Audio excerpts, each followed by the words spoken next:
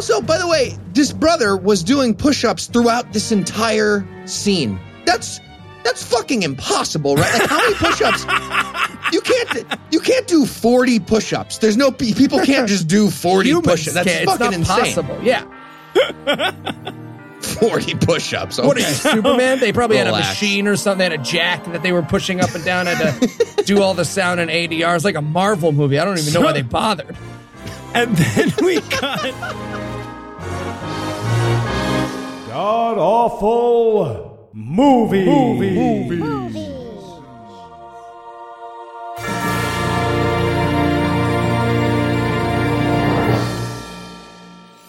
Welcome back to the Gamcast, where each week we sample another selection from Christian cinema because I didn't want Netflix recommending good stuff anyway. I'm your host, Noah Illusions, and sitting 700 miles to my immediate left is my good friend Heath Enright. Heath, welcome back.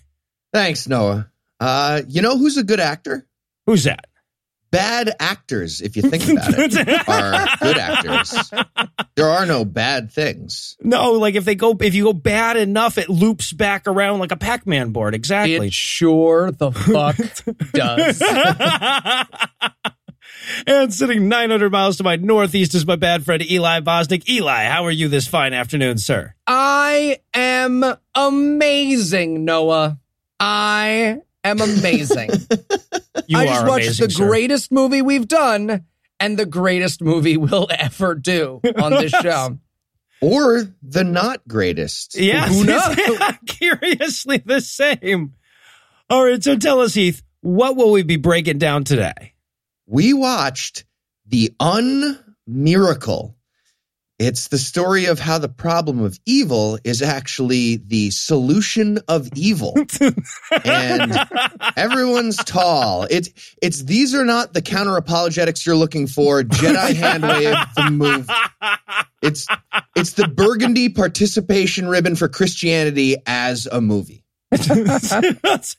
And Eli, I have a bunch of those. how amazing was this movie? You can just buy them. You don't even have to participate. It's a fun thing. Sorry. You're not supposed to put those up.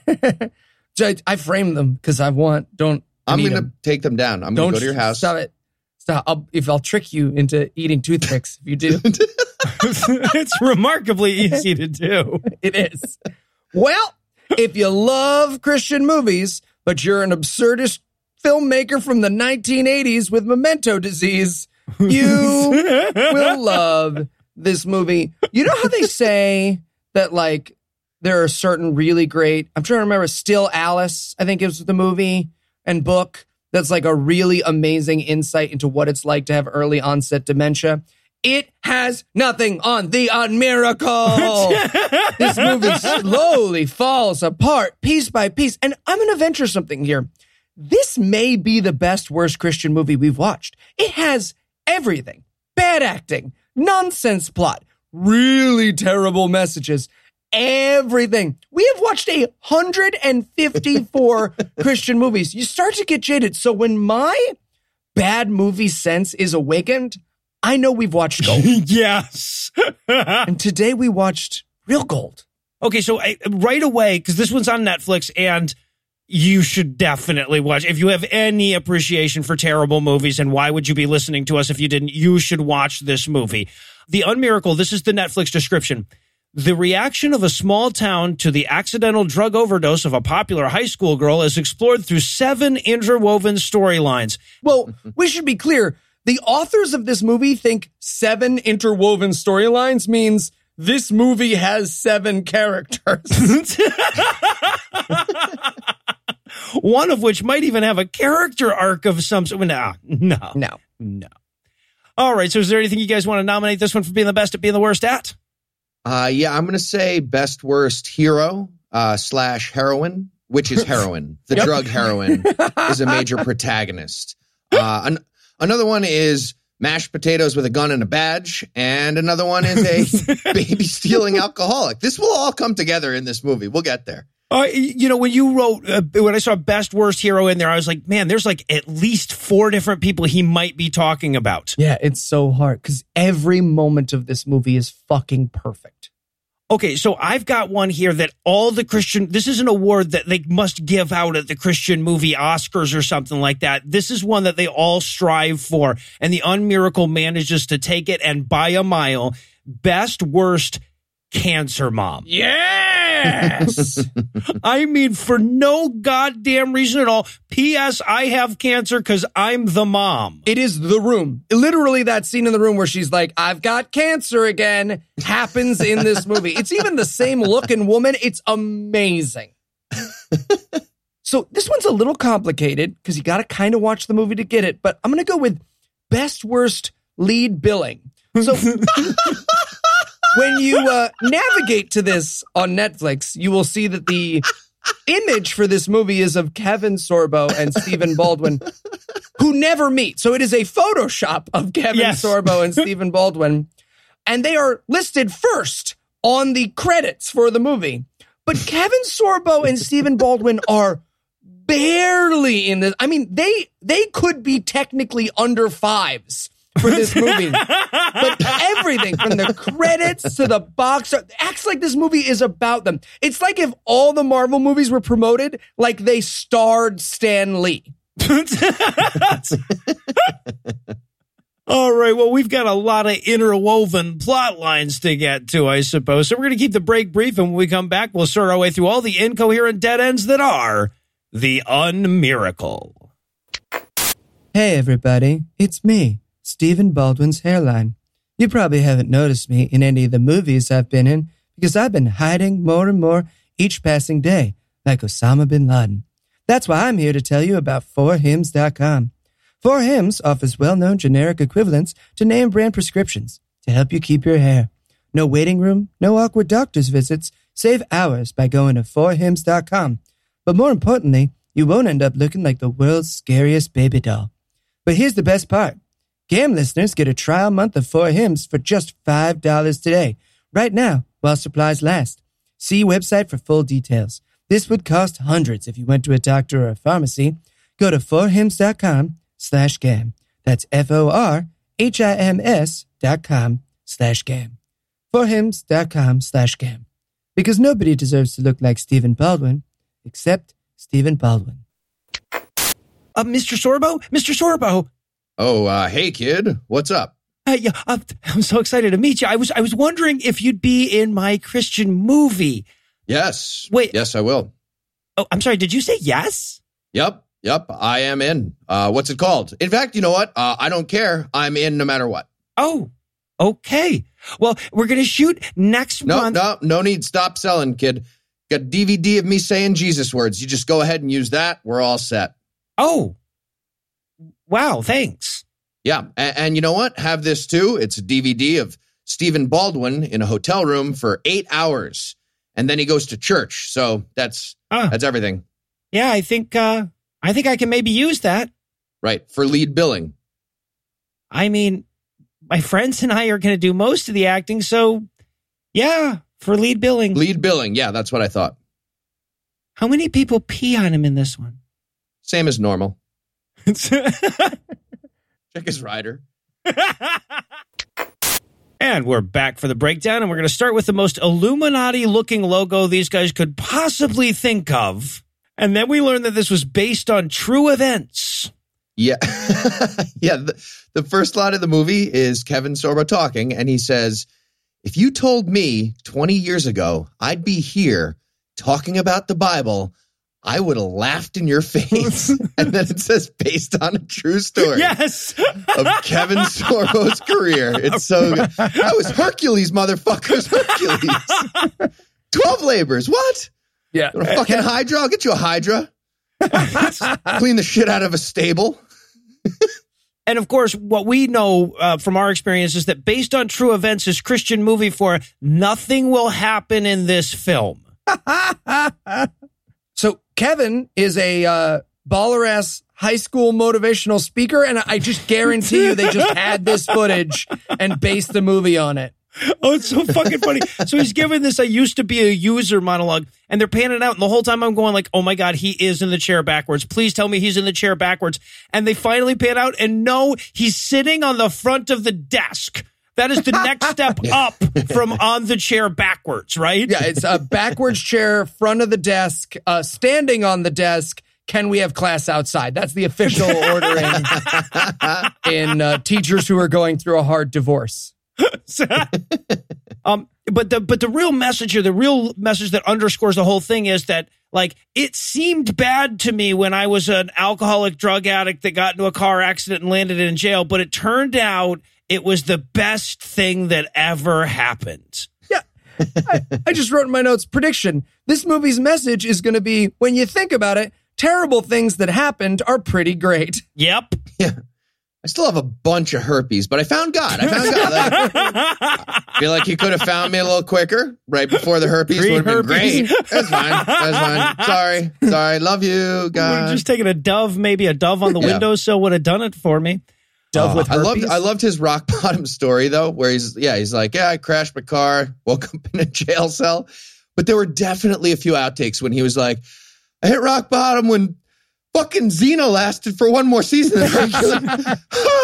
He started weeping, and there's just a lot of real Kevin Sorbo in this. All right, and so then we get some bucolic B-roll for the opening credits.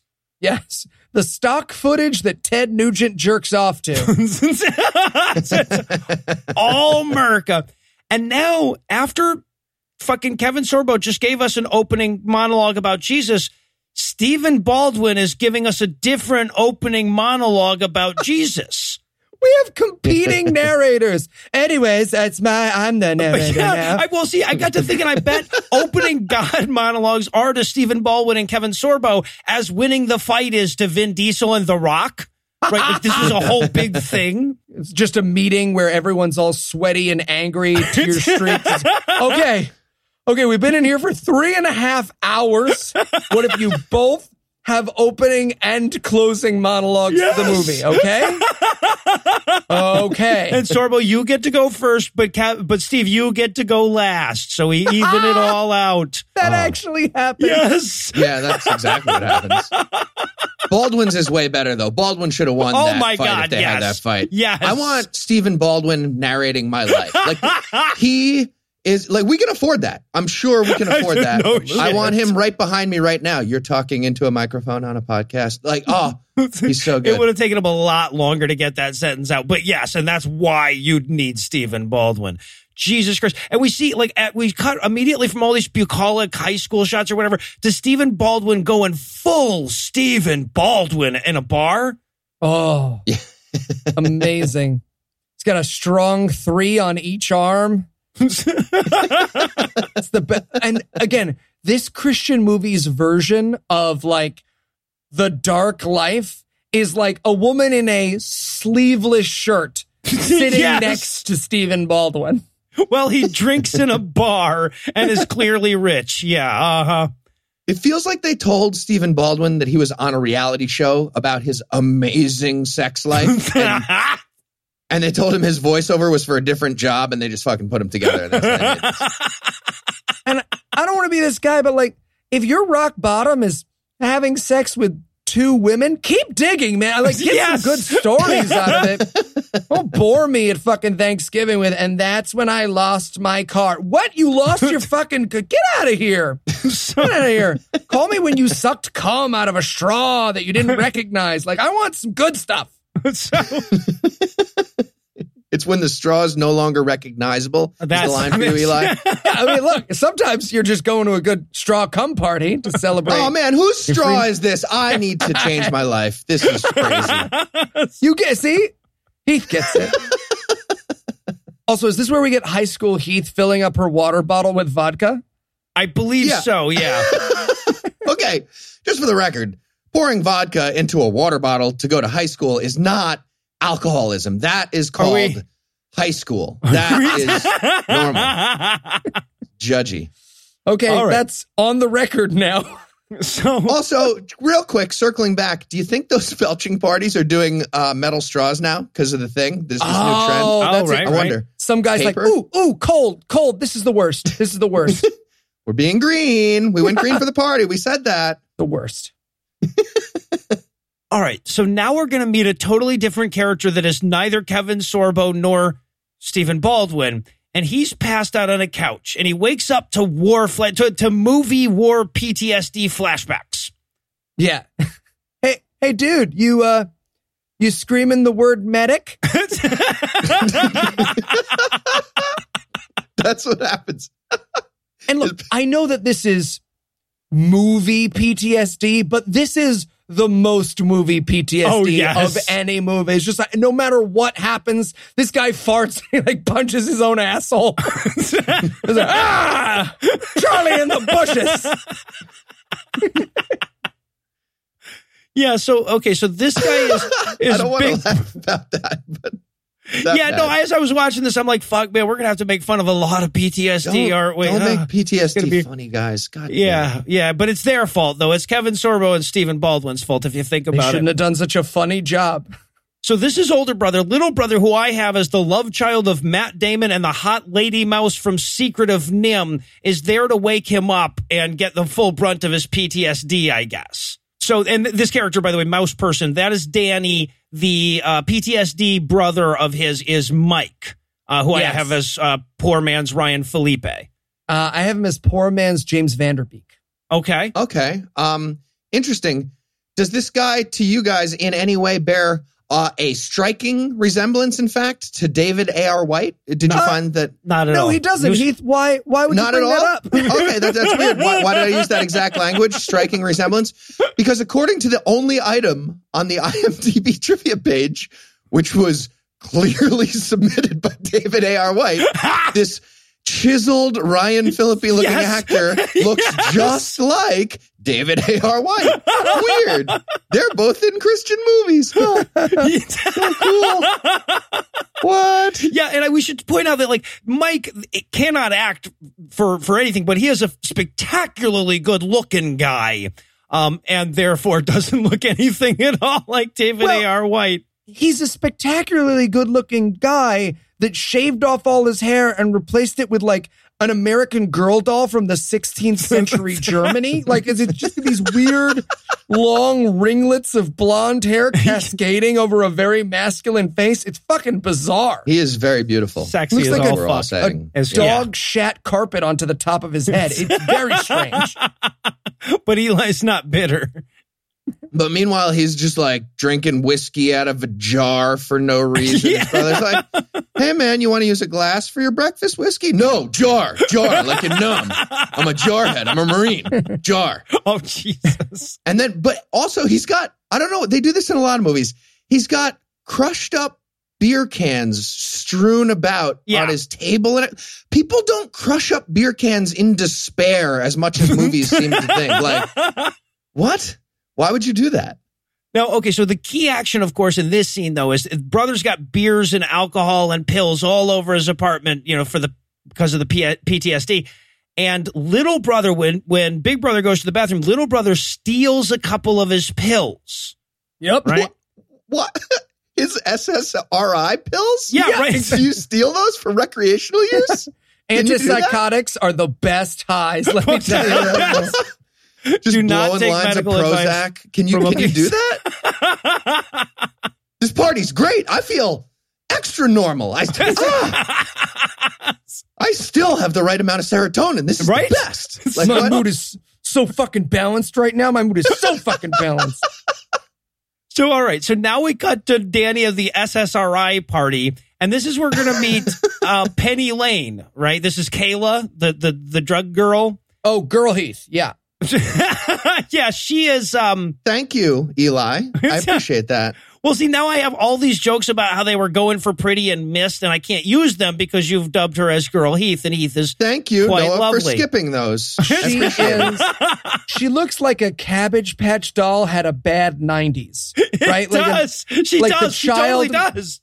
The ex-child movie star of Cabbage Patch dolls. Right, like an all the way grown up garbage pail kid. I get it. Yep. All the way, just a garbage person. Okay. Well, I had a good 90s, so joke's on you. It's exactly, not about me. So she's not Baby Heath because she looks like you. She's Baby Heath because she's an alcoholic. So now, apparently Danny was stealing these pills for her, and she thanks him with the weird gay dude and a lesbian kiss of Christian moviedom. Oh, they practically gag on the way out. Yeah. Yummy. Let's do that again next year. And of course, this is all happening under the backdrop of a Christian imagining of a teenage party, which is always amazing. It's so good.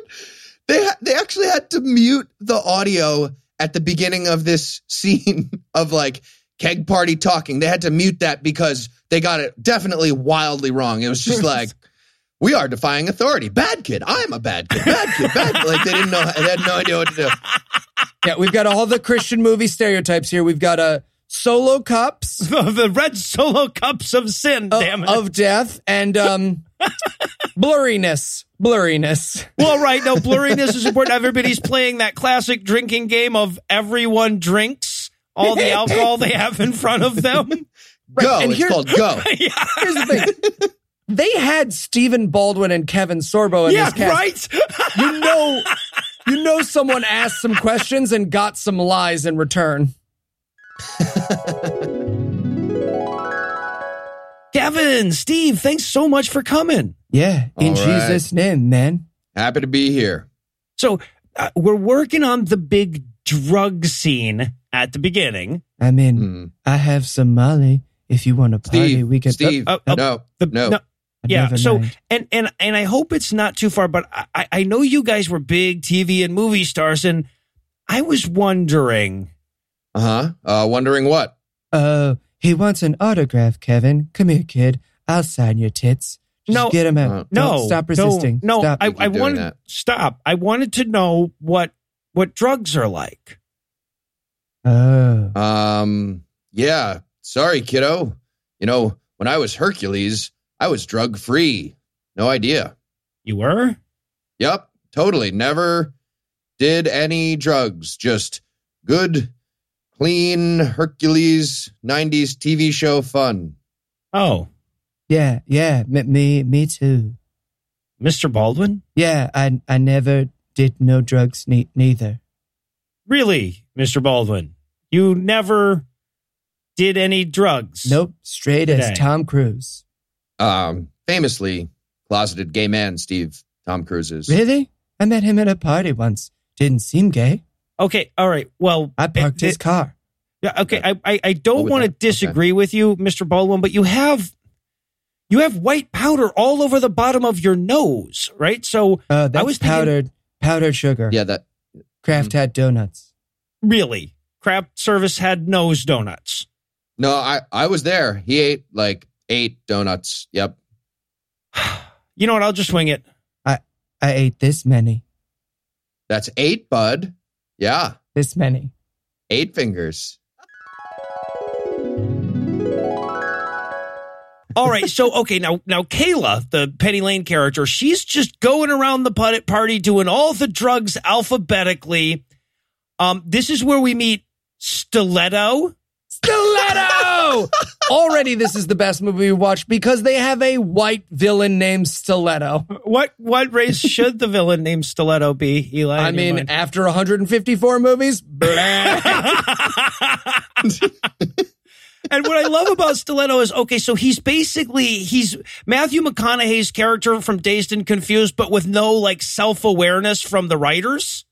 Yep. Right? He's just like, oh man, he's so cool. He's 25 and still going to high school parties. Yep. And he has enormous lines of Coke on the table. Piles. Yes. Like he was- cocoons. Like he was about to make Coke flavored pancakes in a large batch for the whole party. It's over the top. And I don't think they know what cocaine is because it makes him tired and slightly annoyed and pensive. It's melancholy Coke. according Yes, to this right. movie. Man, that Coke's really hitting me. I could use a nap and a bubble bath. Does did anybody after have all. any Ritalin which is wildly different than cocaine? Because that would be perfect. I would like to trade for some Ritalin.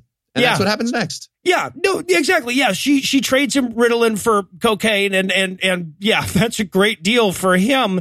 And then she gets some heroin and heads to the bathroom to overdose to death. Now, we should point out that through most of this party, like all of a sudden, Stephen Baldwin cuts in with more monologue. He's like, wait, I wasn't done. Hold on. You know what else I just remembered about Jesus? Life is like a box of chocolate. Nope, can't use that one. Come back to me. Come back to me. It's so crazy. He comes in so violently with the narration here, too. It's so aggressive. Like, he could dive through the glass of this house into the party and be less intrusive, giving this weird speech. And here's some of the exact words, because this needs to be repeated. All of them are amazing. Yeah, please. Okay. He says, "The blind lead the blind through the dizzying maze of childhood. How easy to revel in the temple of youth. But all the glitters is not gold." I'm going to say that again. All the glitters. All the glitters. Is not gold, is the exact line. That is my ringtone, by the way, from now on for everything. Is Stephen Baldwin saying, all the glitters is not gold. Bing, all the glitters is not gold. Some of you knit, please put that into a pillow or a scarf that Heath can wear. Yeah, there you go. All right, so, okay, now Kayla comes out of the bathroom and she's overdosing to death. So everyone starts leaving the party, but like comically. And then Stiletto has to come in and convince the boyfriend not to call 911 over the overdose, right? Which he does as though he's delivering his opening arguments. Dude, she just did a bit too much heroin. You're being a bitch. Don't kill the vibe. Look, I'm on all this cocaine and I'm really mellow right now. And just like, so, yes. Calling the cops would really wreck that for me. But then Stiletto launches into this crazy speech about why very specifically they can't call the cops. And it makes no sense. He's like, no cops. She'll get arrested and we'll get arrested and we'll never get into college and also not get financial aid if we did get into college, which is contrary. So, but also in that second scenario, we'll be at college, but we'll have to get campus jobs, which it'll mean less time for studying, and then we'll do badly on the LSATs if we go pre-law because we'll have the less time studying in the second scenario where we did get into college. I remember originally I said we didn't, but don't call the cops. It's so fucking, because clearly this is this movie's writer thinking, what would a bunch of teenagers say if they didn't want the cops to come? Financial aid for college. Yeah, exactly. All right, so sometime later, the party's cleared out. There's a nerdy kid that we haven't introduced yet. You know how when you're having a big drug party, you invite the nerdy kid who doesn't do drugs to sit there and say things like, this party's getting out of hand? He was filling like this. He was the clock. Designated asshole. Yeah, the designated narc. Yeah, exactly. So he'd left for some reason to bring somebody home or whatever. He comes back. Everyone's left the party, but Danny is still there, and he's holding this nearly dead overdose girl on the kitchen floor going, I don't know, this look all right to you. I was going to eat it, but it's past the date. She might as well be attached to a flatlining heart monitor. And he's like, huh? What do you think? Turn her on her side? Did you slap her yet? Yeah, right. Slapped her. Right. Nerd guy knows just what to do. Slapping. Slapping is the number one cause of healing during overdose. Just remember that, everybody. And then somebody goes, hey, did she do that heroin you gave her? And it's like, no, she just made it appear in my wallet. Yeah, no, she didn't do the drugs at the high school party. She just made it appear. She did magic. No, she's trick with making it. she's making a montage at home with them. Yeah. So, but Nerd Kid, he calls the cops. So then we cut to the hospital where instead of like looking something up or asking a doctor, we get this weird overlay audio montage of partial explanations that don't have enough words to be wrong. And look, can we just give this movie credit where credit is due? The casting of a bad mom in this movie is perfect. This woman looks like every bad mom in the history of bad moms. It's amazing. Oh my God, because I wrote, this woman looks exactly like all my high school girlfriends' moms. So, I mean, says a lot about me. The shoe fits, have sex with its kids. She's pretty good. It's Kim Davis with a bigger mustache. That's what we're looking at. And then we get this gigantic, perfectly round Michelin man of a police officer. Officer Soft Pretzel. Oh, He makes me so happy. He's He's the the greatest. It's Farva Light, if you remember. I don't know about Light. Oh, yeah. Farva Heavier, maybe, if anything. Yeah. He looks like Private Pile doing mall security. Like, that's what happened. That's the character we're getting. Oh, my God. The greatest. He's so amazing. So he goes in and he's like, hey, can I talk to you about your daughter almost dying? And she's like, you want to arrest my daughter? You want to arrest young children for selling the drugs that just almost killed my... Hold on. I'm mad at you. I'm sure for... Oh, fuck. You're going to put my baby in jail? Because you can't. She's in this bed. She heavy. It wouldn't fit into jail. This scene ends with her being like, it's your fault for arresting kids for heroin possession. And he's like, you are right. I am gonna go. I did not know that being a cop was gonna involve being yelled at. And he runs off to the bathroom to cry. That is the intro of our hero character. Is he, though? Is anyone the hero? Is there a main character in this film? Anyway, yeah, so he goes to the bathroom to gather himself together. At one point in this, he slaps himself, and he clearly slapped himself a little too hard. Oh, my God, it's amazing. He stops and, like, calls cut. He's like, oh, is it okay? Is it okay? Is there blood? You're looking in a mirror, man. But is there blood like where I can't see? Because there's a lot of my face I can't see, guys. Might as well fill up a sock with soap and start hitting himself with it. It's so good. Ow! Oh, I did liquid soap. This was stupid. It's in my eye. It's definitely in my eye. It didn't hurt as much as it normally would, but now it does afterwards because it leaked out. You're supposed to do hard soap. So he's in the bathroom slapping himself in the face going, protected surf, protected surf, protected surf. And all of a sudden, the nerd kid who called 911 shows up in the bathroom. To do nothing, to not use the bathroom. He just walks in and he's like, oh, cool. Okay, you mind if I look in this other part of this mirror next to you? I'm just going to cool. If I ever walked in on a cop doing this, I would shit myself. Yes. All right. Or like, any armed man doing this, really. Yeah, the guy with the gun is having a breakdown. I wanted him to like tiptoe back out of the bathroom, just like, oh, nobody here but us ghosts. Or just start sliding his feet out into a wide stance. No, okay, no, never mind. Thought we had a thing going. But don't worry, they will. They will have some sexual tension momentarily, these two characters. And throughout. So the cop drives Aaron home because apparently we're just following whatever character we met last at this point, right? And, they're having a totally normal conversation of a full-grown man and a child talking about pussy.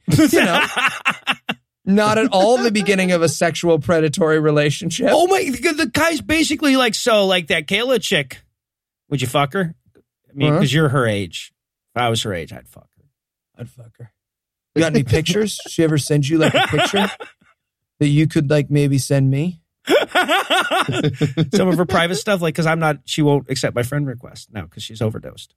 Yeah. So, but the cop wants him to tell him who gave her the drugs so that he can arrest them for giving her the drugs.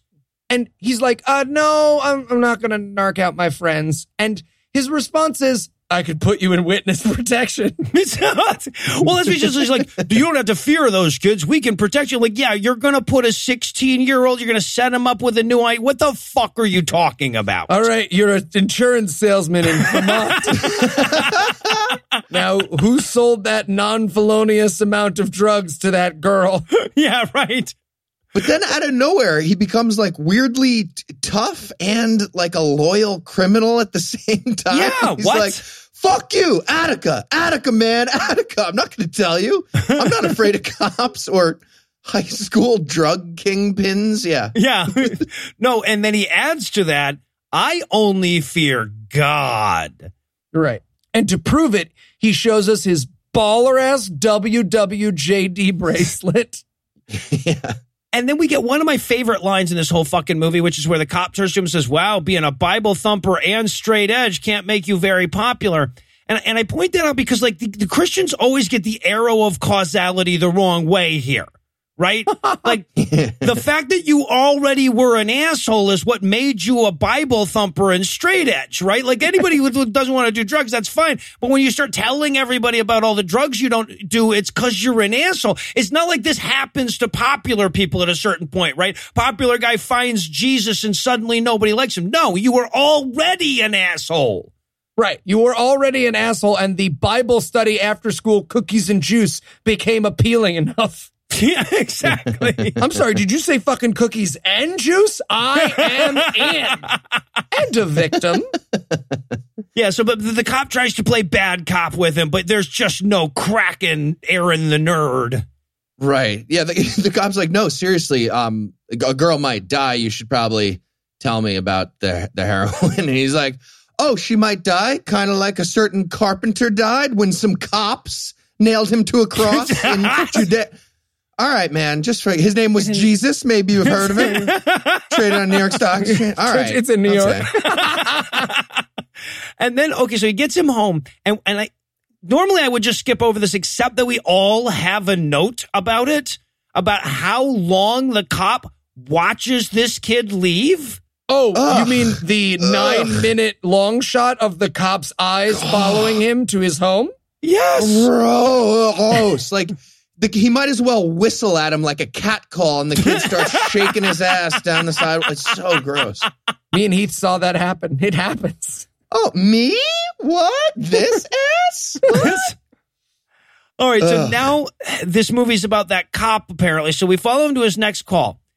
His next call is someone attacked and tried to kidnap their toddler, but they chased him down and got the kid back. Now, this will sort of tie into something, but at this point, I'm just writing in my notes, is that what someone shouted in the writer's room when they said, what crime might he respond to next? Kidnapping. I want to go to an improv show with that motherfucker, right?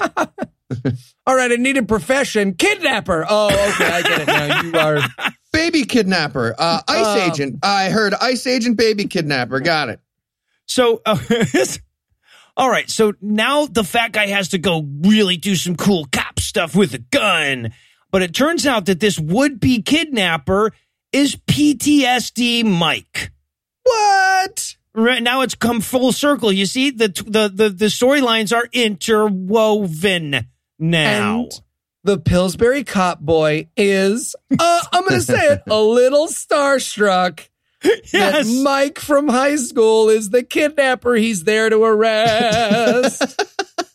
He literally opens it up by going, well, I heard you joined the mill.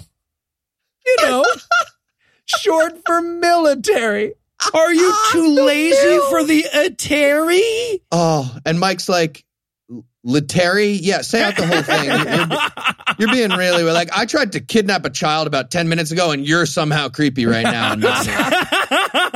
So, yeah, and there's this really like celebrity moment where he's going, so, I mean, I gotta ask you about the snatching kids and shit. I hate to, but I have to. He's like, I'm so sorry to bring this up. Did you attack a child? Because, like, I'm sure you have a great reason, and I feel like a fucking asshole for asking. But, like, it's my job, right? Yeah. So apparently, Mike accidentally took his kidnapping meds instead of his PTSD meds. So he went out grabbing toddlers like you do. It's the most pleasant, casual back and forth about a child kidnapping I've ever seen. And you've seen a lot of really pleasant I've had ones, a lot, really. yeah, I mean, like really for most people, that wouldn't be a big deal, but for Eli, it really is. Me and James Woods, yeah. And by pleasant, you just mean silence. We're done. It was just like, I heard you tried to kidnap a child. Yup. Okay. Okay, moving on. Apparently, cool. Well, you were a wrestler, right? Well, to be fair, in high school, the interaction actually goes like this. Did you try to kidnap a child? Yeah. Soldiers are heroes. Directly to camera. Yeah, exactly. He says, okay, well, I'm going to go. You promise not to kidnap anybody. Seriously, though, I got to know if you're going to do that. And then Mike falls asleep, and the cop salutes him. salutes his sleeping body. I wrote in my notes, I can hear Noah laughing from here. Well, and then he stands there for a really long fucking time. Like 8% of this movie to this point is a fat guy staring at people for a long time after the scene is over. I thought he was going to start to sing like, and a proudly stood next to you. Slowly masturbating. Yeah. And a tickle there. Does anyone have a straw? A metal straw, please. Environmentally Don't give a fuck about conscious. handicapped people. And because we saw him fall asleep, we must now watch Mike wake up. Danny's waking him up, but, because of the PSD, he's waking him up by poking him with a long stick. Right, but he has like 9-step PTSD. He's like, wake up, grab the hockey stick, trip you with the hip throw, go into the kitchen, make myself a quick breakfast, eat a quick breakfast. And then like just before he does damage, he's like, oh, sorry. It was my lightning quick reflexes that involved taking 2 pills and having a quick Eggs Benedict. When a Marine with PTSD says, hey, wake me up with a stick, because that's safer. Maybe, like, don't use a rifle with a bayonet to poke him awake. Like, maybe use a pillow or any other, like, just dangling nunchucks on his face, trying to tickle him with the pin of a grenade. Like, no, dude, use a pillow. Yeah, but Danny's there to see if he wants to come to church, ostensibly, but he's really there to ask for some brotherly advice. And he gives this stupid fucking, I've got a friend who did a stupid thing and someone got hurt, but there are no details, ? Oh my God. The casual, Tuesdays, right? When your girlfriend ODs on heroin, the huge. It's the best. I love how long it took Big Brother Marine to understand the story, because it was like, yeah, my girlfriend got pretty wasted. And he's like, nice. No, but like, sloppy. Like it was really gross. Yeah, nice, she did. Sloppy, wasted. Puke on her hair, wasted. Nice. No, she went to the hospital. Wow, hospital sex. What? You fuck her into bed? Okay. No. He does indicate that he used to date rape people, right? He's like, oh, I remember her older sister. She got so wasted one time. I'll tell you that story later. And I wanted to be like, sorry, is that story about date rape? Yeah, I feel like it is. I'm really not explaining this well. I feel like it's overdosed on heroin. The date rape, it's not clear what I'm saying. It's bad. It was bad, brother. Look, you need to understand. The question is, did I rape here? So Item 1. No, but eventually the brother realizes that there's some need for brotherly advice. So he follows up the meaningless non-question with a meaningless non-answer. Right? He just gives this, there's a thing in the Marines that we call honor, and honor is a word that starts with H and is followed by an O. Do you know what I mean? He goes on like that for like 3 or 4 fucking minutes, and then during this talk about courage and honor and other military words, we see like the fat cop pulling out his old "What Would Jesus Do" bracelet and the nerd kid praying. Because look, being a soldier is like wearing a bracelet and talking to your invisible friends. Now, I will say that this is the most realistic part of the movie, which is sitting next to a Marine who is talking about something you don't understand at all, but you're aware they're mentally ill, so you want to let them finish. It's the most accurate part of it. Yeah, man, fucking my lie. Absolutely born in 87. My lie. Woo. Who lied? And I think the movie's trying to say that Christians are like Marines. Like Yep. they go through the same tough thing as Marines, and the Christians live by a code just like Marines. Like, Yep. But what's actually being said is Christians are soldiers with PTSD from a war they made up. Like their PTSD from the war on Christmas is what I'm getting from this movie. Yes, exactly. Also, by the way, this brother was doing push-ups throughout this entire scene. That's fucking impossible, right? Like, how many push-ups? You can't do 40 push-ups. There's no people can't just do 40 push-ups. That's fucking insane. Possible. Yeah. 40 push-ups. Okay. What are you, Superman? They probably had a Relax. machine or something. They had a jack that they were pushing up and down. Had to do all the sound and ADR. It's like a Marvel movie. I don't even know why they bothered. And then we cut to Stephen Baldwin lying in bed, Stephen Baldwining. I can describe it in no other way. He's supposed to be sleeping, right? And you know there was a whole big conversation where they kept going, Stephen, no, like you're sleeping, like this. No, like you're sleeping. No, like this. Do you sleep with your shoes on, your feet pointed straight up in the air and your goddamn mouth wide open? Yes, you never know when Alex gonna call and ask me to be in a movie with him. Yeah, you do.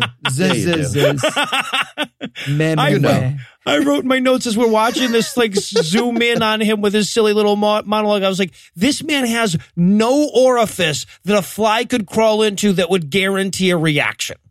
Right? Okay. But what was happening here? So they're showing us... This is crazy. They're showing us his dream, I think? Mm-hmm. Yes. Right? Uh-huh. Okay. Was he not having a dream about little demon girls setting up a Christmas tree in a field right before he abducts them? Yes. Is that not... I mean, there was no other way. And he's narrating that with nonsense slam poetry that he clearly wrote and insisted on being in the movie. Oh, I'm going to go ahead and guess Steve Baldwin somehow got a hold of the footage for this movie and just inserted this part. At one point, we have footage of Stephen Baldwin, the actor, just lost in front of a green screen. I promise. He's just like, whoa, but you said there'd be pictures. Steve, there will be pictures afterward. There are no pictures. I could see it's just green. Steve, there will be pictures. There's no pictures. Who the fuck is that guy? Who the fuck is that guy in the unitard? I'm going to punch him in the face. Is that Alec? If I can make my body move at normal speed, I cannot. Yeah, so, are you here for my birthday? So it's so sad. Happy birthday. Stephen Baldwin is so sad. he really Baldwin's is. the sad. If I saw Stephen Baldwin, there are lots of Christian movie actors where I'd be like, hey man, fuck you, your movies suck. If I saw Stephen Baldwin, I would ignore him and tell him I had no change. That's what I'm pretty sure I would do if I ran into Stephen Baldwin. There's a hotline you can call. So Stephen Baldwin gets done dreaming that he was in a Terrence Malick movie, and then we cut to Danny going to the police to narc out all his friends. Now, before he comes in, he's like, hi, I want to turn myself in for a crime. And they're like, we are busy, so you sit there for a minute. We're in no hurry for that. There must be a hell of a line to turn yourself in for selling heroin. She's just like, okay, sir, I need you to take a number and then go sit over there, sir. Do you have your form 384Y? Well, then you need to go to the back of the line, sir. No, I cannot wait for you to fill it out. Do you have 8 forms of ID? No, who has 8 forms of ID? What would those be? Can you name those? All right, but meanwhile, while he's waiting to turn himself in, Mackenzie, Officer Doughboy, is getting chewed out for not copping hard enough in one of the greatest dialogues ever. Oh my God. Fashioned for film. He needs to bust more high school parties? Yeah. But it starts with like, hey man, so I'm the chief and I need to talk to you about something. Did you deal with the child assaulter / attempted kidnapper? And he's like, yeah, no, he's cool. He's sleeping it off. Yes. Okay. He's sleeping off the child assault and kidnapping? Yes. Okay. I just want to repeat the words again so you hear them. You're a police officer. I'm a police officer. I am your boss. You let a child assaulter go with a friendly warning? Did you give him a noogie at least? I did not. Get out. You're the worst. Well, and we should point out that there are so many good ways you could chew out a cop for, like, you know, giving somebody a firm warning for the kidnapping. This guy doesn't manage to find one of them, though. Is one of them painting a word picture of their future friendship? Should this go right? It got real weird real quick. Get the marshmallows out of your face aside, because we're going to get to that.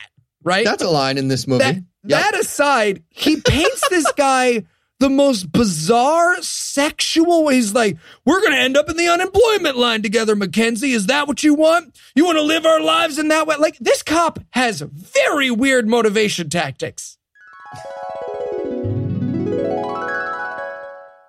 Sir, it was just a misunderstanding. Oh, it better be. Because if it's not, you and I are going to be on the line for this. Oh, I get it. Sorry. And then you and I are going to lose our jobs. No, I know. I'm very, very sorry about that. No. We're going to sit in an unemployment line together. We're going to go for lunches and talk about the good old days. Finally, after a hard workout one day in the showers, I'll notice you staring. Or maybe I'll just hope I notice. Either way, I'll feel feelings I've never felt before, Mackenzie. I'm sorry. What? We'll go back to your place. The usual excuses, have a few beers, hang out, but we'll both know why we're going. Tension hanging in the air between us like a promise. And then we'll make love, Mackenzie. We'll make love in a way that'll help me understand why it's called making love. No more awkward fumbling or wondering why it doesn't feel right. Just two bodies joined as one. Do you understand, Mackenzie? Okay. This is and the next morning, I'm going to leave without saying a word. I mean, you'll text, but I won't answer. Okay. And sure, eventually I'll come to accept my sexuality, and I'll know I'll have you to thank for it, but I'll never get up the courage to tell you and apologize, Mackenzie. And then years later, when I'm with a real partner, a partner our connection helped me find, we'll run into each other. We'll lock eyes. We'll both know, and we'll both look away. Is that what you want, Mackenzie? No. Sir, I don't want to lose my job, help you discover your sexuality, and then be ghosted by you. Is that the scenario? Then get your ass out of my office. You give weird pep talks. Can I give you that note?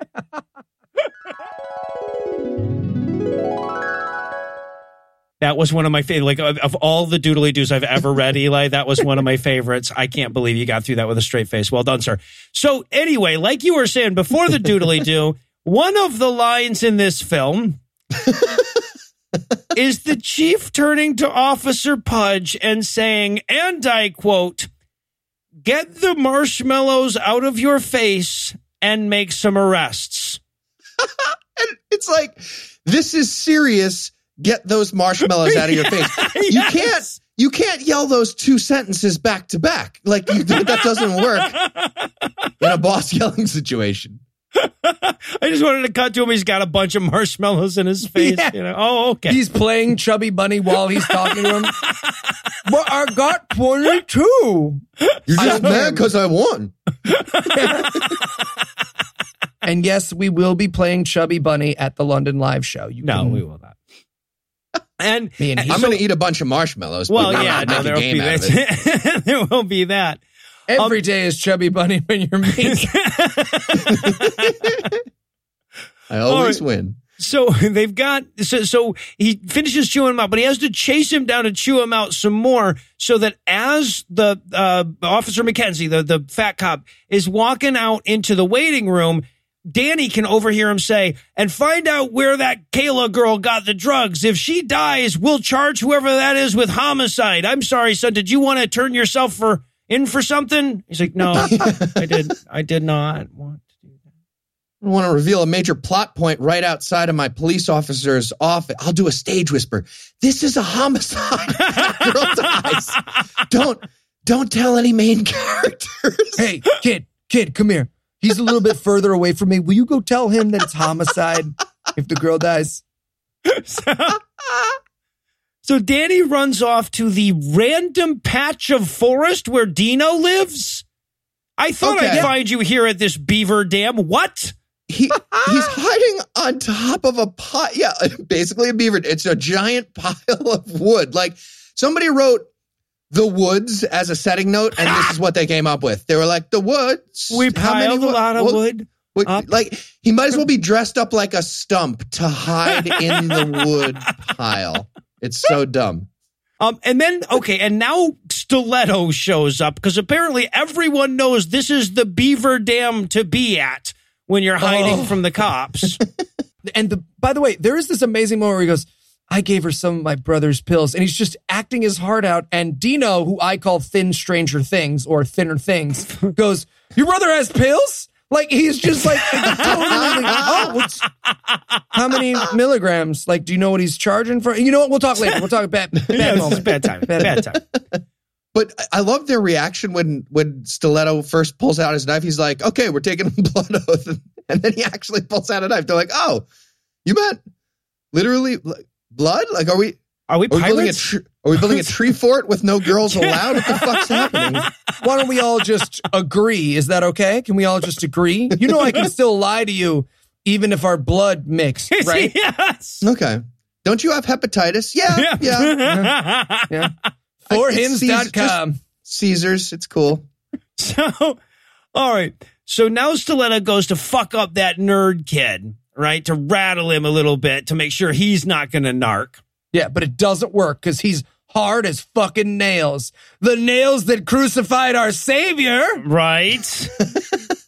Yeah. So, and then, of course, just as he's got him up against the wall, the cop shows up, right? The fat cop shows up.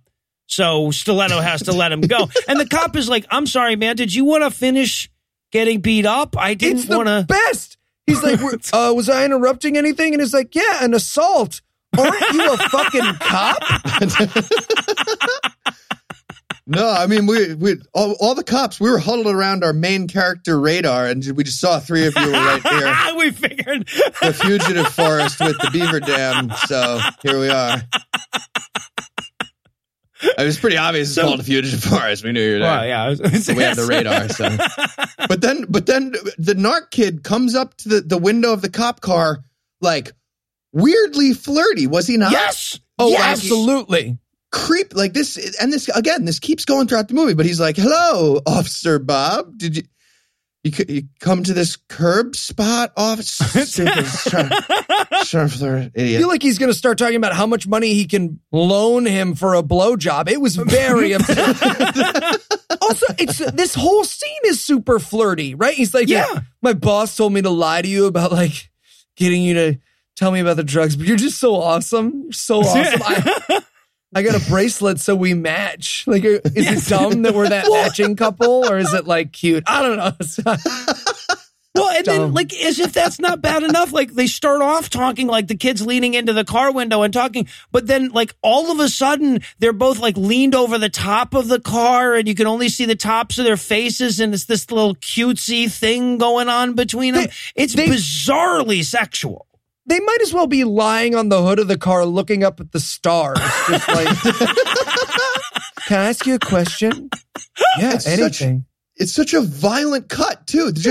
And then like different impossible flirty poses mid-sentence. Like then the cops just like dropping down upside down like Spider-Man, and they kiss and like. All right, and so now it's time to check it. You remember Kayla's mom, that very important character? You were probably wondering what was going on with her. Yeah, so we cut to the hospital, and now Kayla's sister is showing up because we need more characters in this movie. And you could tell Cassie's bad because she has dyed hair and a nose ring. She is nose ring wild, y'all. Teardrop tattoos, blurred out face, bad guy scarring. Yeah, exactly. And the mom turns to her and she says, "Oh my goodness, Kayla took every drug in the book, Cassie." I'm like, you guys need a bigger book of drugs, okay? Every drug in the book, everyone, baby laxative, Benadryl, Pepsi. All right, well, Benadryl will fuck you right up. But yeah. So yeah, and of course they also talk about estranged dad here because we need to allude to yet another character. Yeah, deadbeat dad hasn't picked up the phone in 5 years. We're gonna find out that's Baldwin later. Yeah. But I just wanted to like cut to Baldwin in that field chasing the demon girls. He just like stops to pick up his cell phone, but he can't get service. Like, no bars. Running up little hills. And she asks if Cassie wants to call him. She's like, maybe you call him. He molested you, so like maybe he'll answer you. He has a thing for you. Oh, God. All right. And then we cut from there to dinner with Danny, but PTSD Mike hasn't shown up, even though Mom left a place for him. Aw. Instead, he's at his apartment, and Fat Cop shows up to ask him out on a date. Oh my God, this cop is if my citation needed character came to life and joined the police force. I got us these best friend bracelets. Stupid. He is literally the Chris Farley interview sketch. Yes. You remember when you did that? Remember when you were in Afghanistan? Sorry, stupid. PTSD. I'm such an idiot. Sorry. So after a very awkward time at the door, they decided to go on a date together to a bar so they could relive their old wrestling glory days. And I love how PTSD guy sort of opens up to cop guy. He's like, so how'd you end up a cop instead of, hanging yourself? Because that seems like the path you were on. Like not a full page in the yearbook, but like maybe a dedication. But we learned that Fat Cop became a cop because he got beat up a lot in school. That's the most realistic moment in any Christian movie we've ever watched. But it's apropos of fucking nothing. He's like, hey, man, so why'd you become a cop? They put bees in my underwear. Cool. Yeah. He actually says, I got bullied. Kids put mud in my hair. Then a teacher showed up and put more mud in my hair. That was sad. I wanted a bunch of cops to run into the bar and put mud in his hair. Just be like, arrest the kid assaulter, you fat fuck. What are you doing? Oh, guys. Eventually he says, well, I feel like we've moved into anti-plot territory. So instead of my backstory, why don't you tell me about yours? And then he just PTSDs a bit. Okay, but wait, he transitions to it because he's like, hey, man, like, you were the one who stood up for me when all the people bullied me, and I love you. He leans in. Sorry, I got that. I got to stop doing that. Not going to say anything back. Cool. So how'd you become a soldier? Like, change subject change. And then all of a sudden, like, the room grows smokier and more sepia toned, and Mike starts going, I killed motherfuckers. I killed them to death. I killed the life out of their life. And his response is, thank you on behalf of America. What is the point of this stupid fucking scene? To make me the happiest I am physically, chemically capable of being. No, that's the next part of this scene when Eric the drunk walks up to irritate PTSD Mike. Oh my God. He's hey man, I heard you were in Iraq. Did you kill a guy? What question? What does a body look like in the moonlight? Can you still hear that? Let me see your PTSD. Come on, man. Just a little, just to see how it feels. Freak out. How many nips did you kill? Come on, man. Just don't. Would I like you when you're angry? Tell me about white phosphorus and how you killed villages full of children. It's so fucked up. Yeah. This character he's just naming triggers for veterans. That's his entire purpose here. You might as well sneak up behind him like Homer Simpson. Like, hey, you want to see my new chainsaw and hockey mask? Oh, sorry. So Mike goes full PTSD, which according to this actor's choices means yelling like an angry rich lady that I told to fuck herself at a Toys R Us once. And then he punches the guy with slow motion, like he's painting a stripe along something or whatever. The guy falls down. His friend goes to his knees and says, dude, and I quote, you broke his face. You broke his face. Doctor. He actually says, shoot. You broke his face. That was the actual line. Oh man. Shucks, his face is broken. I liked that face. I was going to take his face. So lost the receipt. So Crockett and Chubbs get the fuck out of there. And then they have the weirdest, most unrelated, yelly conversation you can imagine.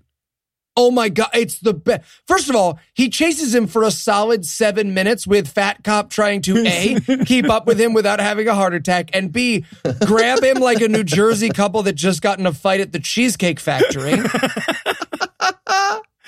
And then when he finally catches him, he goes, look, maybe I never killed anybody, but punching is wrong. Like, maybe I never. What did I? This is where the movie's plot starts to like unseem like a universe falling apart in a time machine movie. Yeah, well, that's the fucking thing, right? Because if he at least said that, it would make sense. They start having this completely unrelated conversation. Eventually, it's about God, but before it gets to God, the actual line from PTSD, Mike, is, and I quote, "You haven't earned me the respect to tell me anything about my life or what I've done or who I've seen." Who I've seen? What? I saw John Denver at an Arby's in St. Louis, Missouri, motherfucker. You don't know who I've seen. And then John Denver. Out of fucking nowhere. Old John Denver. And then out of fucking nowhere, he's like, you know what? There is a God, and he doesn't care about us. What? Who was talking about this? Nobody. He's just like, apropos of nothing, God is real, and he hates me personally. Where the fuck did any of this movie come from? And I've got to say, look, I mean, I don't mean to make light of PTSD. I know that's a very serious problem, and I've never been in combat. But it can't be worse than watching this actor try to do Rambo's shoeshine boy speech from First Blood, can it? Also, we're not making fun of PTSD. Pretty sure PTSD is not like soapbox monologues about the problem of evil. Just like, loud noises, and I just start talking about Bertrand Russell. So Mike runs him off, right? He's like, get away from me. Are you going to break a baby's face if I leave? He's like throwing rocks at the cop like Old Yeller. He's like, go on, get. I'm gonna sit here shivering and being crazy. Yeah, right. And then Stephen Baldwin is there to be artsy again. By the way, Stephen Baldwin, every time we see him, he has like a Casio ambiance soundtrack going behind him. And this is where we see him waking up to his morning line of cocaine.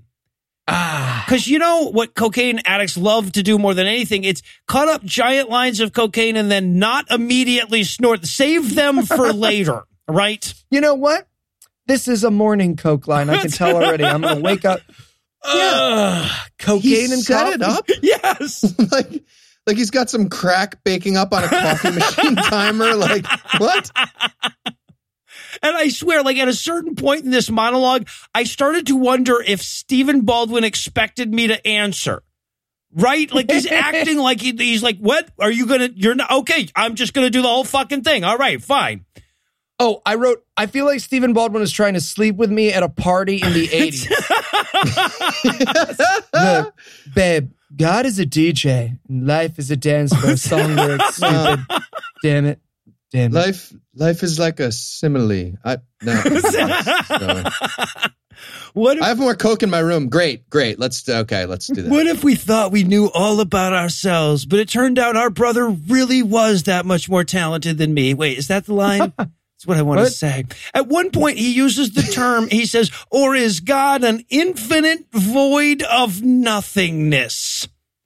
If you say void of, you're already digging yourself out of the hole with the next word, right? Jesus. I feel like Baldwin just stood outside an ex-girlfriend's house with a boombox and blasted this stupid monologue several times in his life. All right, well, there's only so much linguistic butchery I can stomach all at once, so I'm going to need a quick break. But first, let me give Act 3 the hard sell. Will Kayla recover from her coma? Who is the main character? What is the plot? Find out the answers to these questions and more when we return for the exponentially stupider conclusion of The Unmiracle. Hi, I'm Eli Bosnick, professional friend who freaks out and ruins the party. Has this ever happened to you? Dude, you sure there isn't like anything in this weed? Like crack or something? Yes, I'm sure nobody gave us free crack in our weed. Okay, but you sure though? Yes. Then I've got a movie for you. The Unmiracle. Sure, it spends most of the movie talking about Jesus or something, blah, blah, blah. But its real message is that you are right to be freaking out. There was something in that weed. Everyone is mad at you. And that sound you just heard totally was the cops. Will you just tell me why you're mad? I know you're mad. I'm not mad. Just tell me why you're mad. Just tell me. I'm mad because you just yelled that in my ear. Knew it. See? The unmiracle. I'm going to take off my shirt. Don't take off your shirt. I'm taking off my shirt. Popped it. Hey, podcast listener, it's me, Carl the Pugger Pegacorn. Do you like Jean-Claude Van Damme? Do you like Dennis Rodman? How about Scuba Gimps, secret retirement homes full of spies, and Mickey Rourke before he looked like a shaved horse? Well, then you'll love our July secular bonus episode, exclusively for GAM patrons. Just listen to what you're missing. And can we talk about how sad his cocaine body is? You can see all of his veins like spelling out the word help, rearranging themselves. I just love the idea that one guy's got to clean guns, one guy's got to load ammunition, the other guy's got to go down to the dollhouse store. You have anything I could make a little tiny roller coaster out of? I need a Ferris wheel. Come on, Dave, don't fuck me on this. This is for the government. These jailed commando spies are allegedly the last line of defense against global terrorism. And by the way, this was 1997, so great fucking job with that. Great job preventing global terrorism. Crushing it. I'm pretty sure Van Damme believes in real life that he makes swoosh noises. Well, it's half bomb, half baby. He really kicks this tiger, right? So if you'd like access to that and 24 other bonus episodes, head over to patreon.com/godawful and pitch us as little as $1 a show. You'll get the bonus episodes every month, the 25 bonus episodes we've already recorded, a version of the show with all the commercials at the end so you don't gotta hear them if you don't want to, plus MP3 downloads of all the songs we do. Throw us a little bit more and you could get free Christian movie bingo cards, VIP tickets to our live shows, and more. So if you want to hear what happens when Jean-Claude Van Damme punches a lion, head over to patreon.com/godawful. Patreon. If you don't give us money, we will literally starve to death. Still got some Baker bucket left. Ooh. So yeah, we'll starve to death. Even I won't eat that garlic. And we're back for more of this shit. We're going to pick up the action with Aaron the Nerd swinging by Dino's place to adopt him and make him his own. Yep. Yeah. And there's this great moment right at the beginning of the scene. Yes. He goes to the front door. Dino comes to the front door, opens it, and he goes, I heard you were missing. Are you? Yes. What? And Dino's like, no, I'm here. In front of you? I don't know what to tell you. This is bad writing. Yes, no shit. All right, so Dino invites Aaron in, and apparently we're supposed to know this, I guess, or intuit this, that Aaron and Dino are not friends. Dino's just some kid that bullies him, but Aaron's worried about him because he's such a good Christian. So he walks into Dino's house, which is, of course, filled with the red Solo cups of sin and all the detritus of teenage parties. You mean the empty vegetable party platter? I do! This means this guy brought heroin and a party platter for the party. We've got no meat or cheese. You wouldn't want to be unhealthy about this party of heroin. You're right. It's broccoli. He had a couple of different dips there, too. Yeah. Holy fucking shit. And there's no bongs or anything like that. This is a drug movie. It's about drug. But no, they brought a goddamn cheese plate to a fucking heroin party. Okay. Anyway, yeah. But his parents aren't around because he's a bad kid. And they're just permanently gone to the point where apparently they've left him without food. Yep. Because Aaron's like, do you want to eat a meal? And he's like, oh, I could really go for a meal, but I don't have parents, so I have no way of obtaining food. Sustenance. I'm a heroin dealer. Can you convert money into food somehow? Is there a way to do that? I don't know. My parents never explained it to me. Because I've got to be honest, I'm running out of beavers at the dam, and yeah. I tried eating the money itself, but I don't. Right. So the nerd kid, Aaron, offers him a place to crash at his house with parents and everything. Yeah. And he's like, and Dino's like, no, man, I have this entire house to myself. We're in high school. This is like the greatest thing that could possibly happen. No You don't understand? shit. I have a heroin party every day. That's the best. Yeah, but he's like, no, I mean, if you ever want some adult supervision, feel free to stop by. Right. And, but no, in this stupid fucking movie, Dino is so excited to have some like structure and Jesus in his life that he's like, yes, I will now go live with you. 16-year-old who's offered me a place to stay in his home indefinitely. And then on the way out, he's like, oh, hey, man, sorry about beating you up for the last 11 years in school. And Aaron's like, it's cool. Don't worry about it. That's cool. Party foul. Hey, man, you want to take a walk and talk about manslaughter together? I would. I like that. I would like. Yes, I'd like thank that. Okay, I have to ask, because they're going from Dino's house to Aaron's house. Do they live in a video game map? Why are all their homes connected by weird forest paths and shit? A lazy video game where you got to retrace a bunch of shit 'cause Yes. the designers couldn't make new levels. Oh, really? The boss here is the same guy, but it's red? Fuck you. Fuck you. And right now, this is the moment in the movie where I realized that this film is about how all the cool kids are going to think you're pretty awesome eventually for all that loving Jesus and not doing drugs that you did. Oh, yeah, because the least subtly possible is like, hey, man, just for the record, you are really cool. So if anyone watching this movie isn't clear who the cool character is, it's you. Yeah, exactly. And he's like, how is it that you're so awesome and cool? And he's like, it's Jesus. And Dino's like, yeah, no, I get it. And then he goes into the writer of this movie making his point, right? Like we've gotten to the moment where the writer can really lay out his argument for Jesus, which includes opens with the words, logic is overrated. I believe in something higher. Yeah, that's where we're starting. We're starting at logic is overrated. Ultra logic. Yes. It's above. It's hyper logic. What? He goes at one point, he's like, contradictions are okay in a paradoxical universe. And I'm like, you're right. In a world that cannot even be logically imagined, your religion makes sense. Well done. Well argued, sir. Hitchens got nothing on you. Contradictions are cool because I said the word paradox in my last sentence. Makes it everything is real and nothing is real. And I'm trying to fuck Stephen Baldwin. Does it work? Yeah. You don't have to try hard. You don't have. Like putting on Uggs. You just So then we get sort of, and again, this is the whole point of the movie, right? This is what we've been building to this whole time. Because Dino goes, do you believe in miracles? And Aaron goes, I believe in unmiracles. And he says, what's that? He's like, it's the name of the movie, man. What the fuck are you talking name of the movie is obviously. because we couldn't call the movie When Something Terrible Happens, It's Your Fault. Yes. An unmiracle is like when God does something evil as fuck, like murdering a baby with cancer, and then you think about it really hard and you realize it was really you that created leukemia. What? Yep. God makes no sense. So if you think about it that way, he does make sense.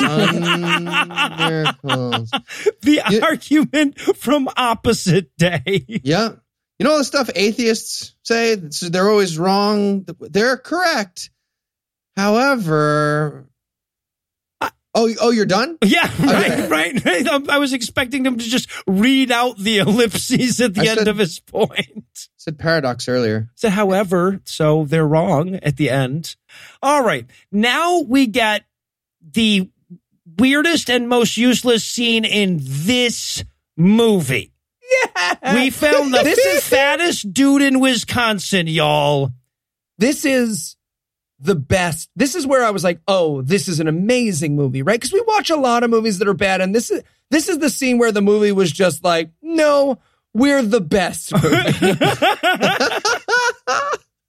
All right, so let's start by meeting our magical black lady, who will also be the only character of color in this entire film. Yep. At all. And she will chirp nothing but black stereotypes. Girl, when did I see you last? Would you like some sweet potatoes? You know my man. Yeah, She might as well be like an escaped animatronic from the Small World After All ride. And she's going to talk to OD Girl's mom, right? So OD Girl's mom walks in and sees Magical Black Lady. They know each other. And she's like, oh, we sure haven't seen you in church in a long time. I smell atheism upon you. And she, apropos of nothing, bad girl mom's just like, yeah, well, you know, I have cancer. What? Because why the fuck not? Cool. Her response, by the way, to I have cancer is I'm telling you, this is a test. Yep. Because God sometimes kills your kids and gives you cancer because he's such the good guy.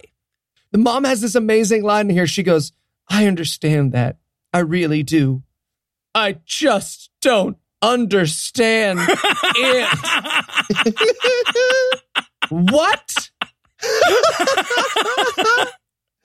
Or is it the movie? This is or is it the movie? Yeah, no, hell yeah, you nailed it. And then they start saying grace back and forth like Forrest Gump's buddy listing shrimp dishes. It's the fucking best. They literally say it.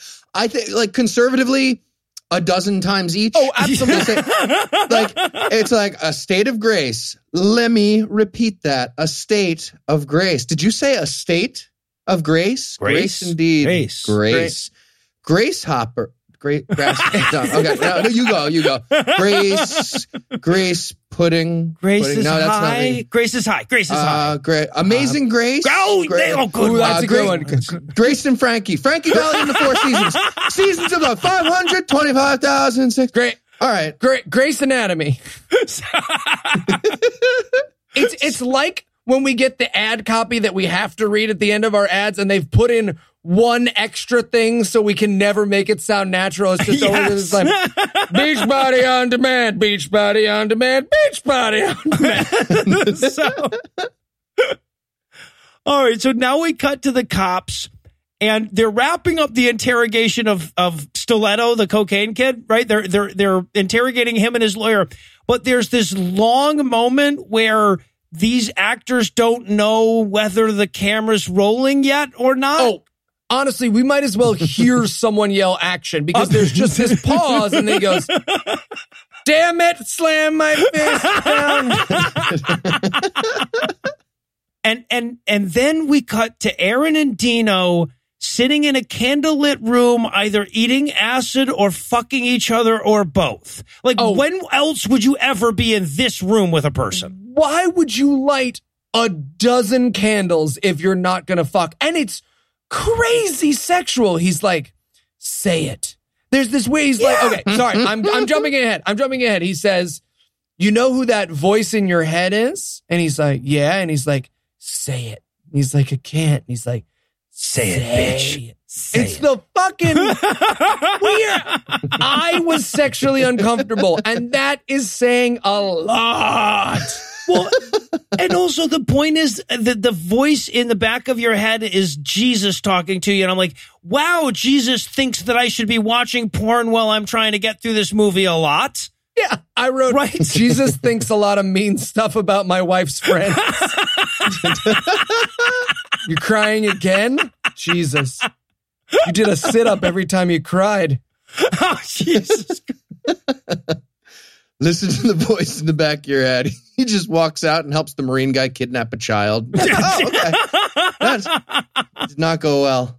But yeah, it's just like, say it. Say Jesus. Say Jesus. No, I don't. Like the whole scene could be asking for anal. The dialogue could be exactly the same. Yeah, but this is, I guess, Dino getting off the drugs, because at the end we see him. He's got those 3 Excedrin, but he's not going to take them. Damn it! And then Danny calls, right? Danny calls Aaron, the nerd, and he's like, "Hey, man, Stiletto needs to see Dino. I hope you're keeping up, guys." Because honestly, when was the last time we mentioned Danny? Yeah. Right? You forgot about him. He was PTSD Mike's little brother that gave the girl the drugs that later on, she's one of the three people. Anyway, so Danny calls and he's like, hey, me and Stiletto need to see Dino. And we heard that you adopted Dino and he's at your house now, right? Can we come over in the semi-dark and talk this out? Yeah. What the fuck? This whole scene's in the, like, why would they not turn on a light to talk to each other in a building? Like, it's so stupid. And at one point, they have to be like, kill the lights. Somebody's coming. But they're already in the dark. Yes. So they have to then hit a switch, have nothing happen, make a weird, awkward editing cut, and go back to the same darkness that they were already in. And apparently they have a light switch that operates a very dim bulb on the ground. Yeah. That's it. Right. So instead of Dino doesn't come, Aaron shows up instead and he's like, look, Dino's cleaned up and stuff. So who he didn't overdose or murder or whatever, that's in the past. But Stiletto ain't hearing that shit because he thinks Aaron's in dark. So he pulls out a knife. It is not a stiletto, though. I mean, he finally has a fucking knife and they don't give him a stiletto. He should have pulled out a heel and just held it at his throat. He pulls out the stiletto and then he's like, actually, let me stop this murder to challenge you with some anti-apologetics. Yes. Because I really find religion to be the opiate of the masses. My name is Stiletto. Where the fuck? The only truth is loneliness and despair and peer-reviewed studies. Allow me to read a speech by John Galt, please. Fuck you. And again, because it's a Christian movie, they have to be obsessed with the word brainwashed, even though nobody said it. It's like, I'm not brainwashed. I'm not brainwashed. Okay. All right. Yeah. So, and this goes on long enough that I want Stiletto to stab this kid by the end of it, right? Like, he's like, okay, well, you brought Jesus up out of nowhere, but I'm going to be a dick now. And then just as Stiletto's about to stab, and they have this whole conversation where he's like, you're alone in this world, Aaron. There is no God. And he's like, I'm not alone. You're alone in this world. I'm not alone. And just then. No, I'm literally not alone. Yeah, right. PTSD guy is here. He was hiding in the shadows in your house? Wow, how long has he been there? What was the plan? The plan was to have the Marine wait in the dark until the right conversational moment for impact. Like, man, I feel like I should just show up with you right away. Like, I can beat the guy. He's probably going to take a knife. No. We need to get him. He's got to give a speech about atheism first. Right. We'll really get him. And apex predators and whatnot. So they have, and of course, everyone in this movie, when they see PTSD Mike, they're like, oh my God. So Mike, I love your show. Dude, you are so cool. You still in the army or like, sorry. I was in the middle of murdering your little brother and his friend. But now I'm murdering in front of Mike. Am I doing it right? I mean, you probably murdered a lot more people than me. Am I going to have PTSD? Are we going to like be PTSD friends? Is that weird? That would be cool. I feel like I'm talking to Obama. So and then, of course, PTSD Mike is all like, oh, yeah, I bet you won't stab me in the neck with your knife. Here's my neck. You won't stab me. That's not the first shot. They were going for, I'll give you the first shot. But if someone ever offers you the first shot of stab me in the neck, go ahead and do it. That is the entire conflict if that person allows you to stab them in the jugular. God damn it, how good would this movie be if Stiletto just was like, oh, I mean, okay. But no, PTSD Mike makes Stiletto his bitch and then sends him away. And then he takes food out of his fridge. Okay, this movie lost track of whose house they were supposed to be at. Absolutely. Because he goes in and he grabs a beer and then him and Danny have a fight in drug dealer's house. Yeah, because like they're right after this, they're back at a different house. But at this moment, I was like, oh, is like he making a point right now? Just like taking leftovers in his face and like slowly announcing each thing, like rack of ribs, suck it. Leftover mac and cheese, God's not dead. He's surely alive. You're stupid. Yeah, so then they go to the kitchen where Danny can fill Mike in on several disparate plot points as though the movie doesn't know we've been watching all of these points take place. Right, like a better written movie, we cut in at the end of this confession. And Mike, PTSD Mike, is like disappointed in him. He's like, I'm your brother. I'm here for you. And I just wrote, man who kidnapped a child. Yeah, exactly. Yesterday? Day before yesterday. When did that guy kidnap a child? Yeah, he slept it off. Yeah, well, right. No, clearly. And this is where, like, Danny has to admit that he stole some of Mike's pills and gave them to his girlfriend. Right. And the brother gets mad. He's like, yeah, stop stealing my pills and killing your girlfriend with it because she also takes heroin. And Danny's like, well, you never come to dinner with me. Oh my God. Right? Like he's like, well, you're never there for me. You're too busy with your post-traumatic stress disorder. And you're just like, wait, no, dude, that you can't do that. And then Mike starts pushing Danny, but Danny is wearing a goddamn body mic. And then he grabs his brother's wrist and slaps himself with it. Oh, what? And yeah. Limp wrist was invented for this moment on the movie. He's like, Stop hitting myself. Yeah, Stop hitting myself. So, And you can see both actors get really confused. They're like, is this how the saying goes? I don't feel like Am I supposed to be hitting myself with your hand? This is really... Cut? Should we cut? What's happening? It's like the Dutch rudder of brother fights. Yeah, I don't know. So, okay. So now these two, I'm just picturing these two doing the Dutch rudder and getting it wrong. They're just jacking each other off. Going, wait a minute. Hold on. No, don't hold on. But all right. So now these two cops, the Officer McKenzie and his boss show up to arrest Dino. Now, both of these men are enormously large. And the two of them sitting in a car together is just comical on its own. oh my God, them trying to get out of the car, like their cheeks are pressed together. And then, okay, I go, you lean forward and hold your breath and I'll undo my seatbelt. I'm pooping. Ow, ow, ow. Too far, too far. So much to ask for a 16-wheeler. And he says, come on, we're going to go in and arrest one of the main characters. And he says, but we don't have a warrant, Sarge. I'm like, why would they not just get a warrant? It's a recreational arrest.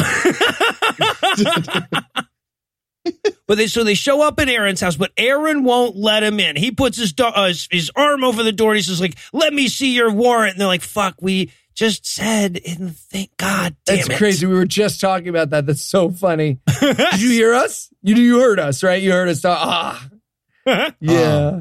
But he's not moving his arm. He's not moving his arm. There's nothing we can do. Let me arrest your friend anyway. I saw him in the window. Yes. We're white. Yeah, they are white. I didn't know that police work was on manhunt rules. Like I got you with the flashlight. So, but then the nerd guy, he says, hey, you know what? I'm the one that gave the girl heroin. And in this state, you can't arrest somebody for drugs if they call 911 during an overdose. By the way, that's true. That's actually a law in 20 states. Yep, it is. I think I just found a workaround if we ever become heroin dealers.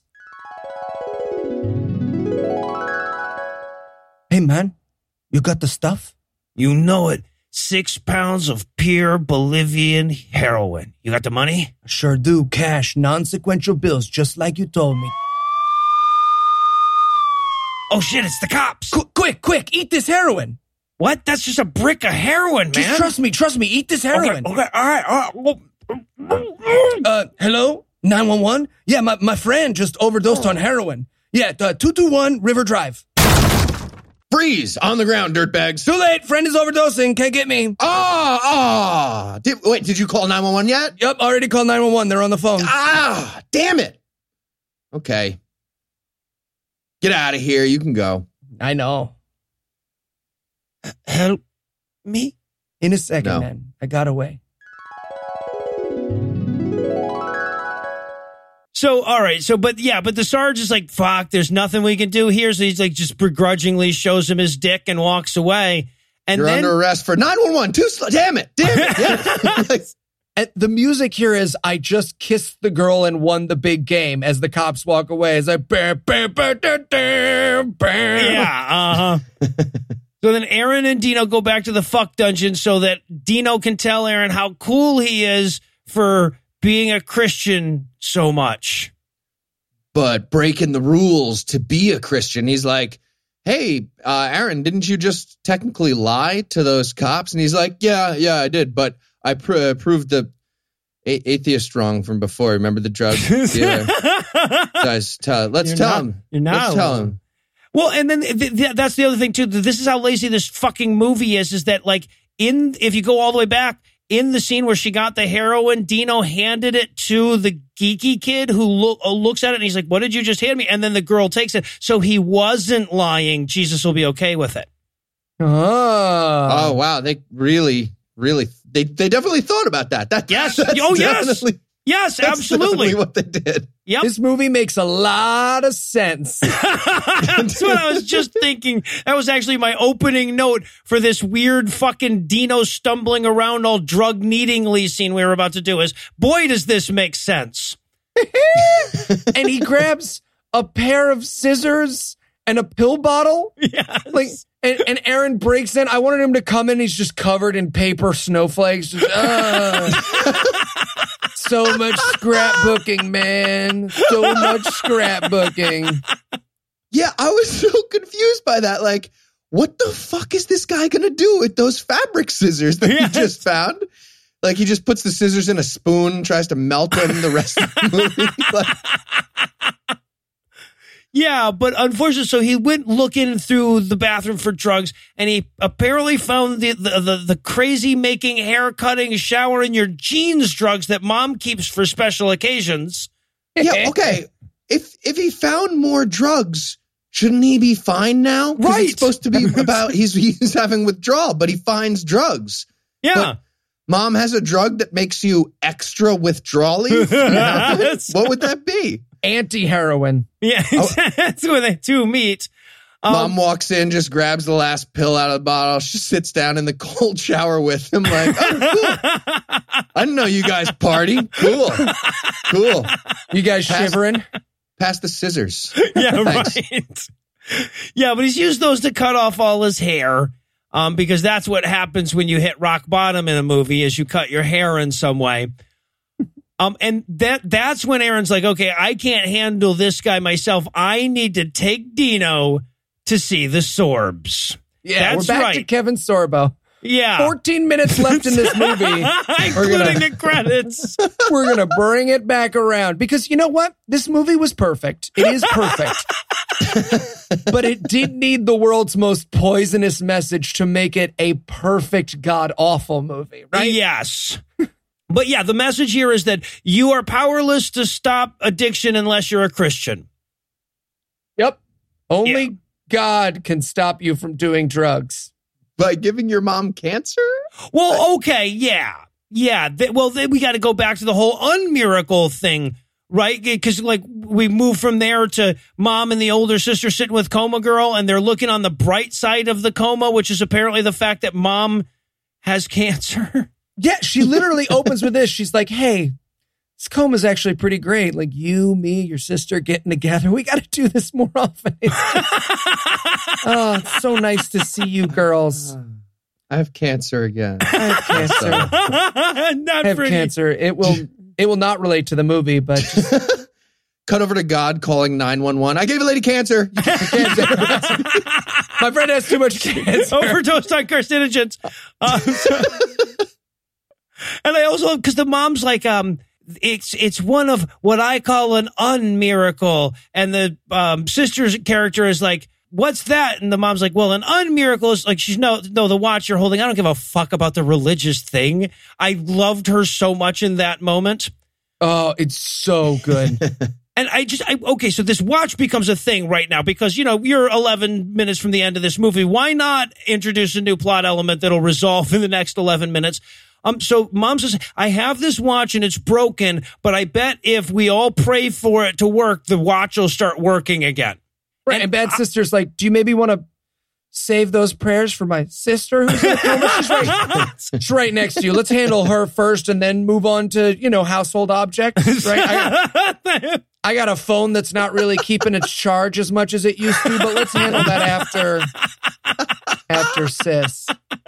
So and then mom's like, yeah, I got this watch. I also have cancer. The daughter's like, why? That would convolute the hell out of this story. And the mom's like, right? And then Coma Girl wakes up. Oh, wakes up as though the writers realized they had written themselves into a corner. She's like, you guys can stop talking. You can stop talking about that. Don't worry about it. I'm awake and totally fine, like you are after a week-long coma. Yes, exactly. But she has an oxygen mask on at this point, and she tries to talk the lines they gave her through this, but they didn't think through, like, we should have her somehow take off this oxygen mask. So she just gets visibly frustrated, tries to talk through it, and then they cut. Yeah, exactly. And okay, so now Kayla goes back to school. So we get the scene of her showing back up at school, and a bunch of random people run up and touch her a lot, but she pushes back from the riffraff. She's what? Okay, don't get me wrong. I loved every second of this scene. What was it supposed to be? Because it looks like her slow motion trying to get a football into the touchdown zone, and her ex-boyfriend is her enemy quarterback or something. I don't, because she's like stiff arming kids out of the way, and then she throws a book in the air. Danny catches it and she kicks him in the ball. Like, what the fuck? I am so fascinated by how you think football works now, that the quarterback would be standing there in front of the touchdown zone. You got to get the other quarterback. You got to get the football, and then you tackle the other quarterback while you're holding it. That's it. Yeah. All right. Yeah. But they have this whole moment where she's standing in the hallway and she's looking to Danny, her boyfriend, and then over to Aaron, the guy who saved her life, both of whom have already admitted that they're attracted to her. And they're like, ooh, which will she go to? And then she just turns left and doesn't go towards either of them. But in reality, this girl walks over to Danny and goes, so you have any Ritalin? Because I'm back out of the hospital. Some more Ritalin. Well, and also because this scene was so poorly done, we have to have a scene immediately after it where she just explicitly rejects him. But before we get to that, we have to get to her coming up to Aaron at lunch, because look, if there's one thing we know about high school, it's the nerdy sober Christian dude always gets the girl. So we have to establish here that she recognizes he's the real deal, right? She says, thanks for saving my life. And his response is, anytime. What? Anytime is not the proper response to thanks for saving my life. Oh, trust me, I'll do it again. My pleasure? That was weird. No doubt, girl. Nope. Too ambitious. I can't pull that off. Nope. And again, real world, she so offers him his first hand job, right? Like, she's like, okay, you saved my life. Come on. No, that doesn't happen in the real world, Eli. And then just at that very moment, in my fantasy real world. Yeah, right. And at that very moment, her watch just started working, which would have been so much goddamn better if she was giving him a hand job, right? Thank you. The hand job could have wound the watch, and then it would. But because Jesus has nothing more important to do. He's like, oh, you're alive. I guess I can fix that watch, huh? Also, one watch tells the time in Sri Lanka. Yep, they never explained that. Nope, she has two watches. So we have introduced one MacGuffin 30 seconds ago. But now there's two on her wrist, one of which tells the time in Sri Lanka. This is the point in the movie where I had charts and graphs. I was just writing Sri Lanka written in the wall, question mark.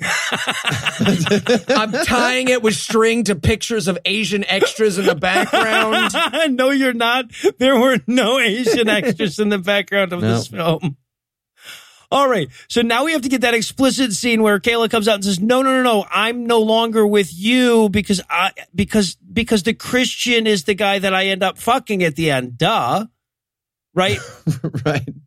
And she explains that she only went out with him because, he was getting her pills. And he's like, Super don't care. Super duper. Right. Don't. I only got you pills because you touched my penis. So like, I feel like we were both doing a thing that was working for us. It's because that is genuinely what happened. She's like, no, you don't understand. I was using you. And he's like, yeah, I was really fine with that. I was using you. No, that's the basis for all relationships. I don't know, like really think about it for a second. But if you want, we can pretend that we stimulate chemicals in each other's brains in a different way. But I'm telling you that we are just having mammalian reactions in a slightly different variation. I really am okay with this. You don't have to stop. Yeah, and then, of course, this spiel turns into a Jesus spiel because it's this movie, so any two people allowed to talk long enough will be saying Jesus shit out of nowhere. Yep. But the key is she's breaking up with him, right?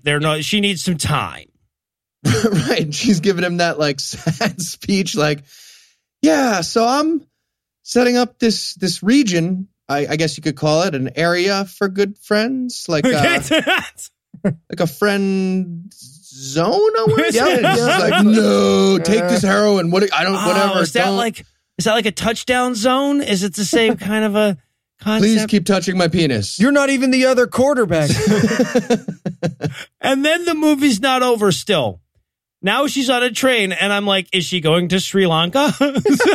She's on a train, dressed like a Russian nesting doll to go see...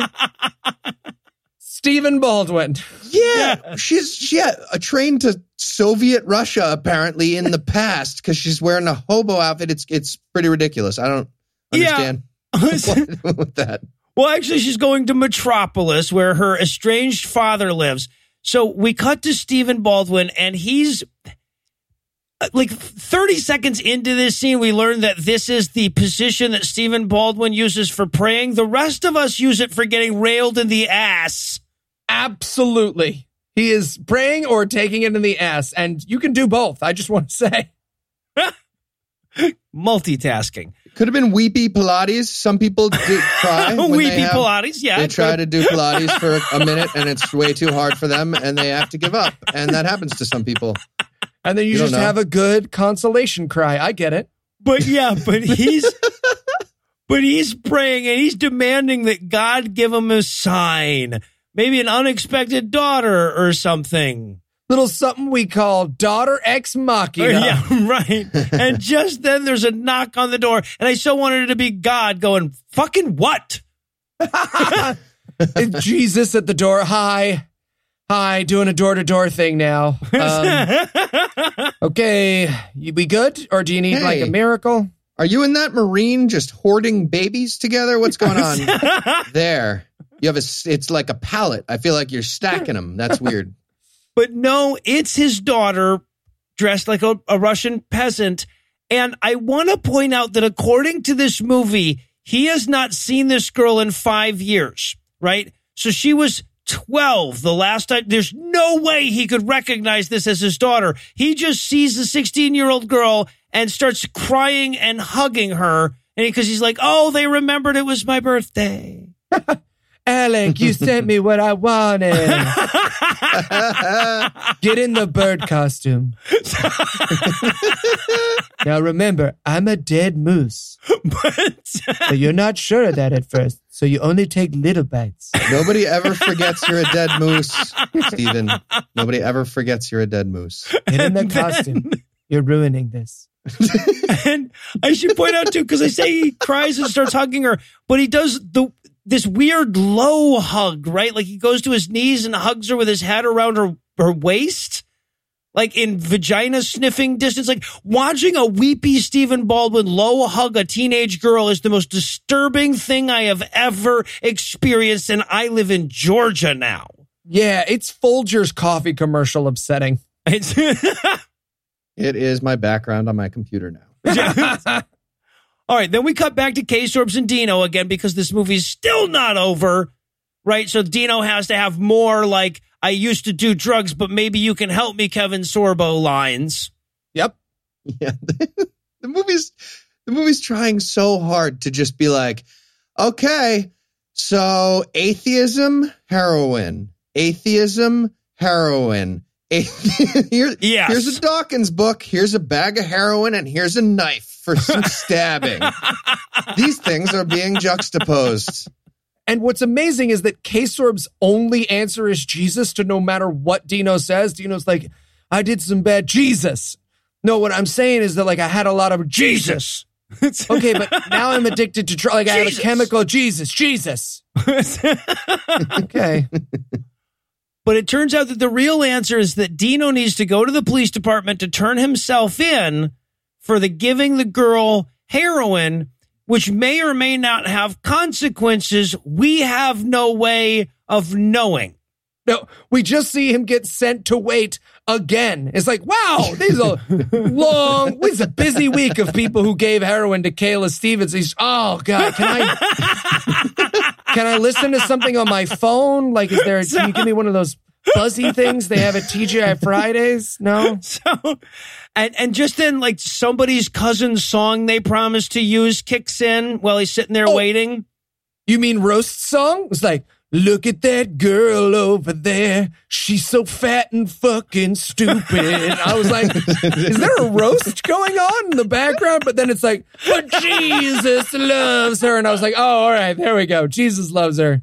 But the first verse of this is just like, fuck you, Michelle. It really is.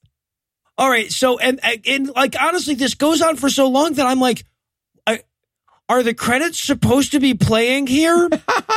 Oh, well, yeah, I was gonna say, don't get me wrong. It's not like they don't fuck up the credits. They just don't do it here. They have the greatest credits ever is what you meant to say, I think. Oh, yes. No argument. Oh, we'll get to, so they're all at church. Yeah, the church is throwing a main characters party now. Yes, the rap party together. And Stephen Baldwin comes up, and the bad mom is like, "You look terrible," and he's like, "I mean, I'm Stephen Baldwin, so yeah, I do." That's not even your line in the movie. You're supposed to say, "Good to see you." It's nice to see you again. Sure. And what was wrong with his talking throughout? Maybe it's just him. He's bad at talking. I don't know, because he's like, "I haven't been sleeping much." And then he pauses yes. like he's waiting for a laugh track to kick in at like an old timey comedy. I don't know. Yeah, I think he's going for the Christopher Walken pause thing, but he's on 5 and 7, right? Yeah. And he explains to his wife in that weird halting manner that God is talking to him through his dreams. And she's like, oh, good. It's a sign of insanity. But according to us, it's a desirable quality. Neat. Yeah. Neat. So now K-Sorbs gives a little quick sermon, and then he's like, and ladies and gentlemen, a musical guest you've never heard of that we managed to get for this movie. Thank you. Ladies and gentlemen, Hootie and the Blowfish. And now it is time for the credits. Well, okay, we should point out here that Stephen Baldwin is going to monologue all the way through the credits and then some, right? Like, you've got to imagine he's still in a studio somewhere finishing this. So they have the roll-up credits, they have the appearances by credits, and they have a gag reel / extra scene thing / Steven's monologue all happening at the same time. It is genuinely all possible credits happening simultaneously. There is literally a point, and there's no way with words that I can give you the kind of pleasure that I experienced when I first realized this was happening. But there is literally a moment at the end of this movie where the credits are running over the credits. Yes. Yeah. Were those credits for the people who made the credits of the credits? Like, did they get into they confused themselves a little? Wait a minute. Mirror? This movie wasn't made by all mooses. Hold on. If this movie was satire, these final credits are genuine comic genius. Oh, absolutely. This is the funniest thing I have ever seen in film that wasn't on purpose. I'm stealing this. And so we should be clear here. So, like, you know how at the end of some movies, there's a little thing that it'll show Stephen Baldwin, it'll say Stephen Baldwin, and then it'll cut to, like, they're all at the same dance or whatever together, and it'll say, oh, there's Kevin Sorbo. Kevin Sorbo will come up. They're still doing that, and the credits are rolling up over those. And the narration is over all of it. Yes. And throughout that, we get to watch during Stephen Baldwin's weird narration. We're watching Stephen Baldwin sitting in silence, being confused by hearing his own voice. Like I really think they were playing his narration over the PA in this set. And he was just like, that is fucking weird. I don't have a line right now, but I feel like I have a line. Am I supposed to be moving my mouth? Ow, ow, wow, wow, wow, wow. Peas and carrots, peas and carrots. I would like to fuck this guy on this PA system. He is, yeah. Also, one last thing on the credits. The final credit was Jim, an alcoholic. Oh, of fucking course it End was. of credits. Wow. I can't believe I missed that. All right. Well, no need to ask you guys the moral of the story. That's pretty fucking obvious. When it seems like God is just fucking with you and being a dick, it's actually that he's awesome and you suck. So with that in mind, we'd like to take a look at the lighter side of the Holocaust. Fellas, what do you reckon God was shooting for with the whole Holocaust thing? I'm gonna go with less Jews, right? Like that's allegedly. What about? Okay, well, no, this is a good one. So, when an argument on the internet gets too hyperbolic, we have an official rule for that now. And that's good. Like the Holocaust really tidied up the internet, I would say. There you go. All right, well, that's going to do it for our review of The Unmiracle, but that's not going to do it for the episode just yet because we still need to wind you up for next week. So, Eli, tell us, what's on deck? Bible Man, Episode 4, The Incredible Force of Joy. Because we cannot get enough of that man's penis through the spandex. So with that to look forward to, we're going to bring episode 154 to a merciful close. Once again, a huge thanks to all the Patreon donors that help make the show go. If you'd like to count yourself among their ranks, you can make a per episode donation at patreon.com/godawful and thereby earn early access to an ad-free version of every episode and a monthly bonus episode. You can also help us a ton by leaving us a 5-star review on iTunes and by sharing the show on all your various social media platforms. And if you enjoyed this show, be sure to check out our sibling shows, The Scathing Atheist, Citation Needed, and The Skeptocrat, available on iTunes, Stitcher, and wherever else podcasts live. If you have questions, comments, or cinematic suggestions, you can email godawfulmovies@gmail.com. Legal services for this podcast are provided by the law offices of P. Andrew Torres. Tim Robertson takes care of our social media. Our theme song was written and performed by Ryan Slotnick of Evil Drafts on Mars. All other music was written and performed by our audio engineer, Morgan Clark, and was used with permission. Thanks again for giving us a chunk of your life this week. For Heath Enright and Eli Bosnick, I'm No Illusions, promising to work hard to earn another chunk next week. Until then, we'll leave you with the Breakfast Club close. Sadly, pretty much none of the things we want to put inside of Neil Gorsuch are made legal by a 911 phone call. Speak for yourself. Kayla's mom died of cancer, even though it didn't advance the plot. Stephen Baldwin found out he was in this movie by searching for himself on Netflix. They had a camera in that room?